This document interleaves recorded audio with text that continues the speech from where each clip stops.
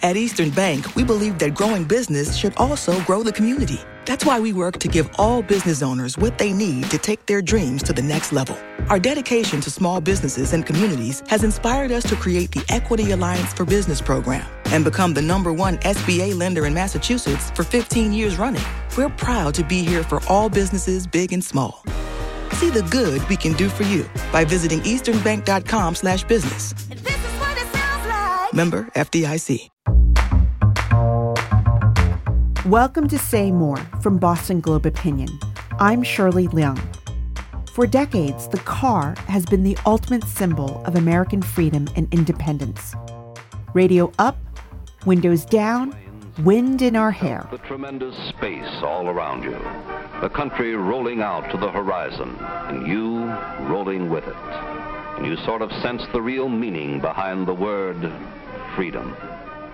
But today, when we talk about cars and freedom, we mean something quite different. We're talking about the freedom to not drive, the prospect that our cars will do all the work for us. Self-driving taxis already on the road in San Francisco. This is so wild. Here we are inside the self-driving car. Riding in a minivan with nobody in the front seat, with pedestrians and cyclists and other vehicles out on a public Will this future actually come to pass? Do we even want this future?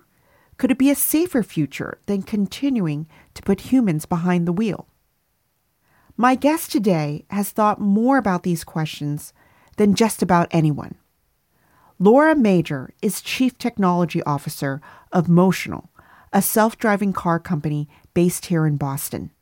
Motional is partly owned by Hyundai, and they have a partnership with Lyft. Laura is also co-author of the book What to Expect When You're Expecting Robots, The Future of Human-Robot Collaboration. I started by asking Laura not about cars, but about airplanes. Here's our conversation.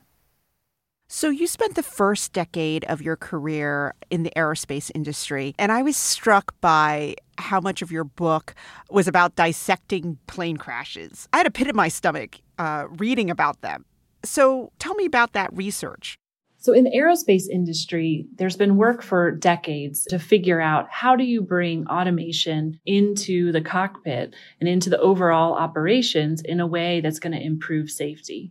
So a lot of the examples that we use and the stories we tell in our book are about moments where that collaboration didn't work and led, unfortunately, to fatal consequences. But how that learning then spawned new innovations or new, in some cases, even procedures about when do you give the authority to the automation, when do you give the authority to the person. So we went through those examples to really give tangible experiences of how automation was introduced and then what we learned through the introduction of that automation that still has high relevance to AI and autonomous vehicles and how they're used today.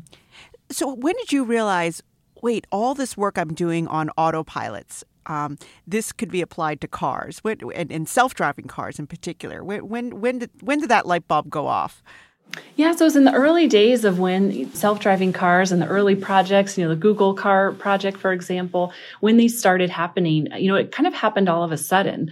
These cars, showed up on the road and we started seeing media stories about self-driving cars doing strange things. And so I started getting interested, reading more, studying it. And ultimately the book, Julie Shaw and I, we spent a lot of time, thinking about and researching how the lessons learned and the technologies developed in other domains, in industrial domains like aerospace or manufacturing robots, how the lessons we've learned there could cross over to help us to bring robotics and AI solutions more safely and quickly into the commercial domain. And also what things, what technical challenges are present in the commercial domain that maybe haven't been tackled yet because they weren't as relevant in the industrial world. So for example, for self-driving cars, these are robot cars that, everyday people are interacting with. In an aerospace domain, you have a trained pilot who's trained not just on the plane itself and how to fly the plane, but they get deep training on the automation that's in the cockpit. So they really deeply understand, what the automation's doing. You don't have that luxury, right, with a self-driving car. You have to interact with the public the passengers in the car, pedestrians and other drivers around the car. And so there are new design challenges that we have to tackle. So many people love their cars. I'm one of them. So what's the best case to be made for having the car drive itself? Yeah, I think for me, it comes down to two things. One is safety. If you know that, the cars around you and that your commute or your drive with your family is going to be safer in a very statistically significant way, right? That the probability of a fatal accident happening is going to be greatly reduced, then I think we all would choose that path. The other dimension for me is time back. It can be fun sometimes to ride in our cars, but it's also a chore on most days, getting to work, driving, for me, driving my kids around to their activities, right? The act of driving itself is a chore. And so, being able to have that time back to sit near my kids and talk with them rather than worry about how I'm going to navigate through traffic to get around a construction zone to get them to gymnastics class on time, right? But to be able to ask about their day or, going to work, being able to take a call and look at an email, and so I think, again, that's, hugely valuable.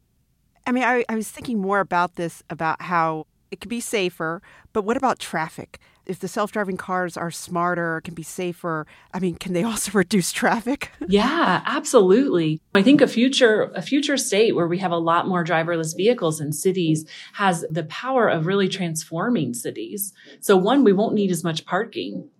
Imagine if we didn't have to design cities for every person to bring their car with them and put it somewhere for the day, right? We now are sharing these driverless vehicles. So, the cities can be designed differently. Traffic, you're absolutely right. You need fewer cars. If everyone's driving driverless, you need fewer cars on the roads to serve all of that demand. And so it will be less traffic. And also there's a potential to, someday be able to coordinate among these vehicles so that we can make, things like merging onto, an interstate or handling a roundabout more coordinated across vehicles. Again, if we look at kind of air traffic, there are systems like this in place today, and we have that potential in our future with driverless vehicles. So can you describe for me the first time you actually rode in a driverless vehicle? So my first driverless ride, was on a track on closed course setting here in Boston. We have closed course test tracks that we use, and we have other vehicles, that interact with the AVs that pull over and try to create challenging scenarios. We have robotic pedestrians that we can have jump out in front of the car, robotic bicyclists that can weave in and out of traffic the way you might see in Boston. And so so in that environment was my first experience in one of our driverless cars. And seated in the back seat, it was incredible. Were you nervous? I was. Yeah, it was.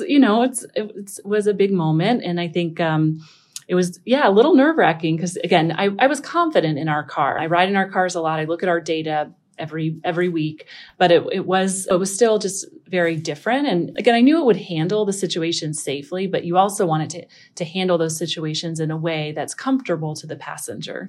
So respond to those safety, critical situations, but not over respond or respond, to things that aren't safety critical in a way that's uncomfortable. So, it was really kind of nerve-wracking from that standpoint, just that I hoped it would be a good experience. And it was. So your company, Motional, is already powering robo-taxis on the Vegas Strip. I think you also have self-driving food deliveries in Santa Monica, California. What are you learning out there?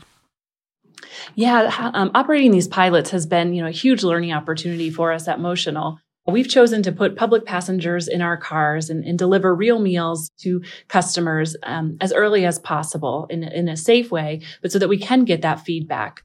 First, 90% of our riders have given a 5 out of 5 star rating. And they often, give feedback and leave comments as well after their ride. And surprisingly, most of their comments don't really relate to the technology at all. It has to do with normal taxi concerns, like, finding the vehicle initially to start the ride, or not having enough room for luggage, or the back seat not being able to fit all the passengers in that they want. So it's rare that we get feedback on the technology itself. So I think that's a good indication that the technology kind of drifts to the back burner, and the rides are are as people expect, kind of boring, if you will, as it would be with a human driver. And so there seems to be, pretty high acceptance of the technology. And most riders, say that they would ride again. I should note that self-driving technology is a form of AI. And can you explain that for people who may not know the connection? Sure. Yeah. So self-driving cars, are powered by the latest advances in AI technology. We have many sensors on our car, cameras, lidars, radars. We have to take that sensor data, which comes in at high volume, and we have to understand the environment around us. So there's image detection, there's classification, many, machine learning type tasks. And then not only that, but once we kind of can see what's in our environment, understand, other people, other cars around us, we then have to predict the behavior of what they might do next. If you think of, as a driver yourself, it's not just about, hey, there's a car next to me. It's like, hey, there's a car next to me and it's starting to get close to my lane and it's accelerating a little bit. So maybe I need to slow down to accommodate. It might come over in my lane. So we need to do the same thing on our cars. We need to predict what other agents around us might do. And then we ultimately have to make decisions. So we have to decide when to change lanes, or we have to decide when to slow down a little bit to make room for somebody else, or when to swerve because somebody comes into our lane without any indication that they might do so. And so all of that is also requires AI to be able to do that across the diversity of scenarios you see as a driver every day. So you like to tout Motional's safety record, right? I think it's like no accidents, right? That's right. No at-fault accidents and over 1 million miles. And but the rest of the industry, it's far from perfect. I mean, the first batch of data from the federal government, I think over a 10-month period, reported nearly 400 crashes, some of them fatal. So what do you say to people who wonder whether this technology is truly safe? Yeah, so I think there's a real opportunity with driverless vehicles to make them safer than human drivers and to reduce the number of fatalities on our roads. We've seen that in other domains. We've seen that in the aerospace world, a tremendous safety record because of the introduction and expansion of automation into the cockpit. And we have that same opportunity on our roads today with driverless vehicles. But yeah, Motional, we choose to take a very conservative approach. We think very deeply about our overall architecture and the safety concept of how, what redundancy and capabilities we need within our AV stack to make a safe system to begin with. We also test in a continuous way as we're doing our development. We try to learn as early as possible ways that we can improve the behavior of our vehicle to be both safe and comfortable and also avoid nuisance events, like you said, being stuck in an intersection and blocking traffic. So we learn as early as possible and we iterate through our continuous development approach, and we do it incrementally. So when I heard that you test here in Boston, I thought, that sounds crazy to me. Anyone who knows Boston, I mean, our streets don't make sense. They're full of massholes. Then there's the snow, right? So, but you see a city like Boston as an ideal testing ground. Please explain. Yes, absolutely. You're right. I think, Boston is a very challenging city. But that actually helps us. We learn the most in Boston because every time we test with every mile on the road, we discover new things. A double parked car, a snowdrift that's, coming into the lane. And so that gives us an opportunity, again, not just, if we only tested in cities that have better weather and maybe better designed streets, we could go down a path where we end up with a solution that is over-indexed for that kind of simpler environment. But by testing in multiple cities at once, including cities as challenging as Boston, that gives us, the feedback and the results to make sure that the solutions we're developing will also be developed in a way that's on a path to serving the more challenging environments like Boston in the future. So what's the weirdest thing that your self-driving cars have had to navigate in Boston or anywhere? We see weird things all the time. Some of the hardest challenges are maybe, a person laying down on a curb, being able to be sure we can detect that very reliably. And and factor that in, maybe because in case they hop up and jump in front of, out into the road. We see some strange partying behavior in Las Vegas like that. So we see things like that all the time that, people take risks as pedestrians and bicyclists in a way that we need to make sure that our software not only can drive in a way that is, smooth and comfortable and safe in normal situations, but can also react in those situations where somebody does something that, again, a human driver would have a hard time recognizing and predicting that type of behavior. I mean, and it seems like right now, a lot of the big pilots are out west, kind of in newer cities, in warmer climates. Does that mean that self-driving cars coming to Boston or kind of the older cities in the Northeast will be, maybe not 5 years, but maybe will be 10 years, will be further down the road? Yeah, it's hard to predict, but yeah, I think you're exactly right that those will not be the first cities where we see driverless vehicles expanding into. So we are testing in Boston and we're getting all that learning and building for that type of environment. But in order to achieve the safety record, the metrics that we need to feel comfortable operating without a safety operator in the vehicle, it's another, threshold. And so in the cities that have better climates and better structured streets and maybe clearer sidewalks, those are the ones that we're going to prove out our capability in those environments first. My conversation with Laura Major continues after this short break.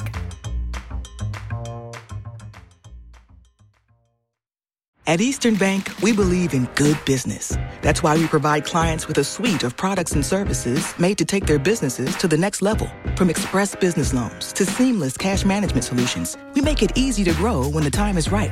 As a trusted full-service bank and the #1 SBA lender in Massachusetts for 15 years running, we understand what you need to keep your business thriving. See the good we can do for you by visiting easternbank.com/business. This is what it sounds like. Member FDIC.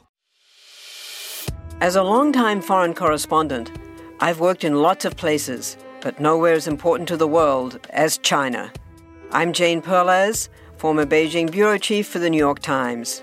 Join me on my new podcast, Face Off, U.S. versus China, where I'll take you behind the scenes in the tumultuous U.S.-China relationship. Find Face Off wherever you get your podcasts.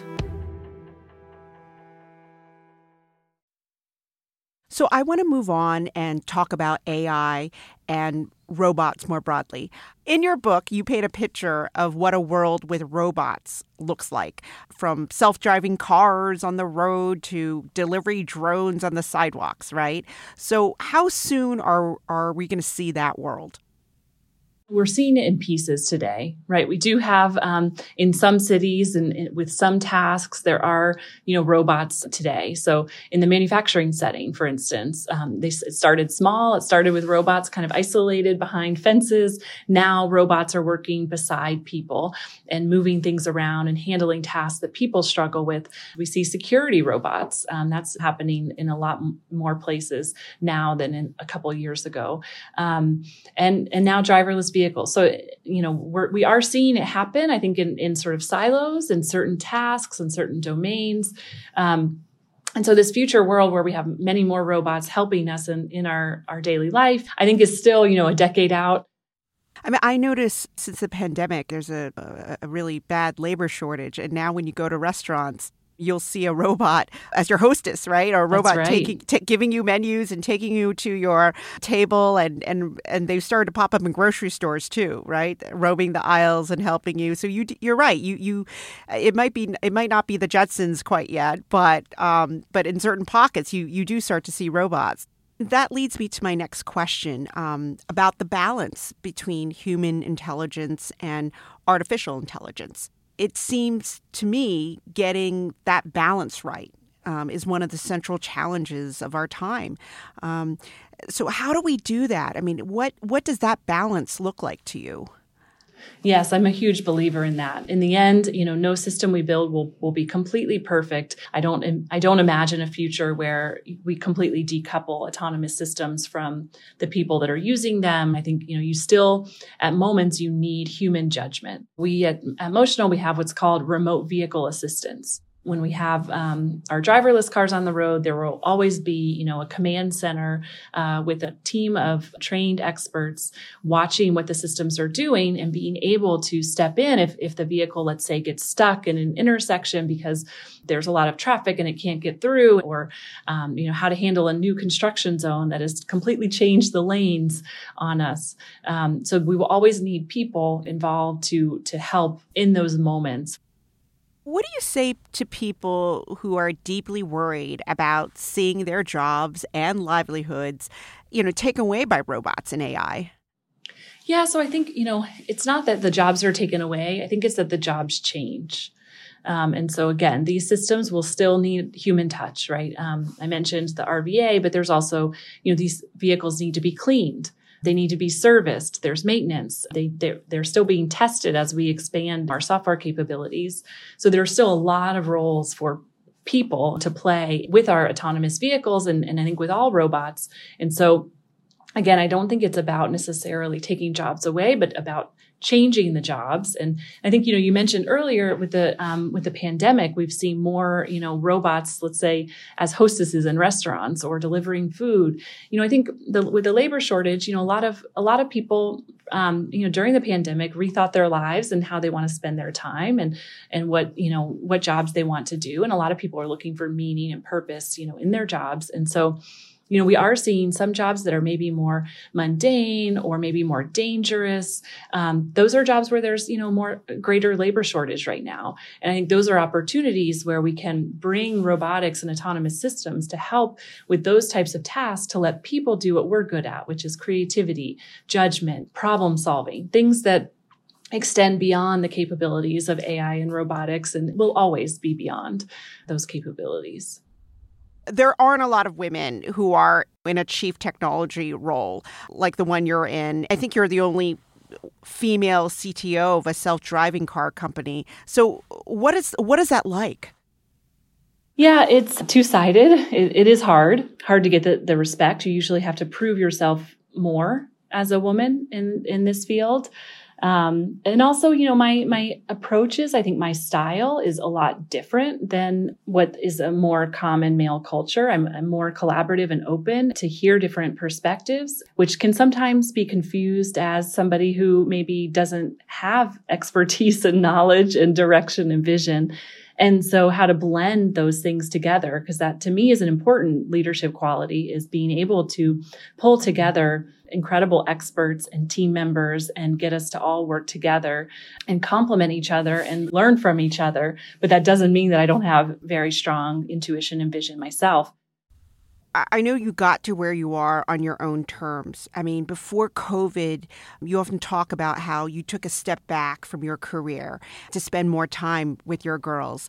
And I've heard you talk about how this was a really tough decision to go to a 3-day work week, to go down a 3-day work week, which may be somewhat normal now, but not before COVID, right? That's and right.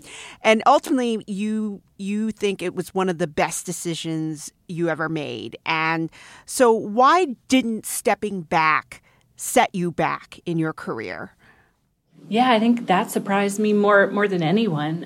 But yeah, I was kind of on a path. I was climbing up a ladder. I was progressing very fast. And when I had this moment where I was going to have my first child, I wanted to find greater balance, not forever, but for some period of time, right? I wanted to spend more time at home than just the weekends so that I could be with her. And so that caused me to think about my career in a different way. Then I took the time to talk to a lot of people about other roles and other ways I could have impact that might not be just about how much time I was giving. When I was leading a team, they needed me every day. I worked a lot. And so I talked to a lot of people about roles where, I might help shape future ideas or talk to customers, do things that, again, weren't up the ladder necessarily, but caused me to develop skills and contribute in a way that had a much bigger impact than I anticipated. So it wasn't just about growing my team, how many people were reporting to me, or some metric like that. It was more now about kind of these new ideas and understanding problem space with a customer and helping to find the right experts to go pursue these new ideas I was creating. And new doors started opening up that wouldn't have opened up otherwise, but also my mind opened up. It's not just about an upward progression on a ladder. It's about expanding yourself, growing your skill set, looking for opportunities that might not be a natural traditional step, but might actually be better aligned with your passions or with something that's going to bring you meaning and fulfillment. Well, Laura, thanks so much for talking to me today. Thank you, Shirley. It was great to talk to you. Thanks for all the great questions.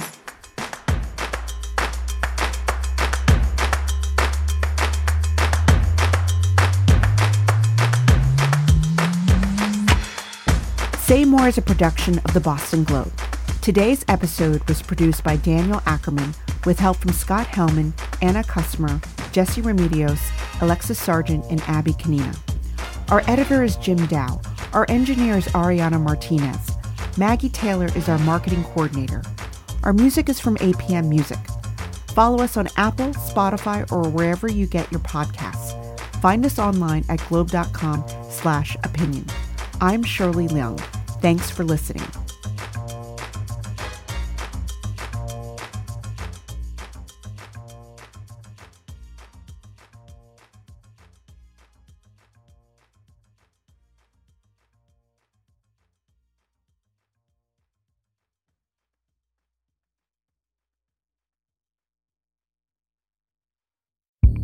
In late 2007, the remains of a young woman from the Kaska Nation were discovered in the Yukon woods.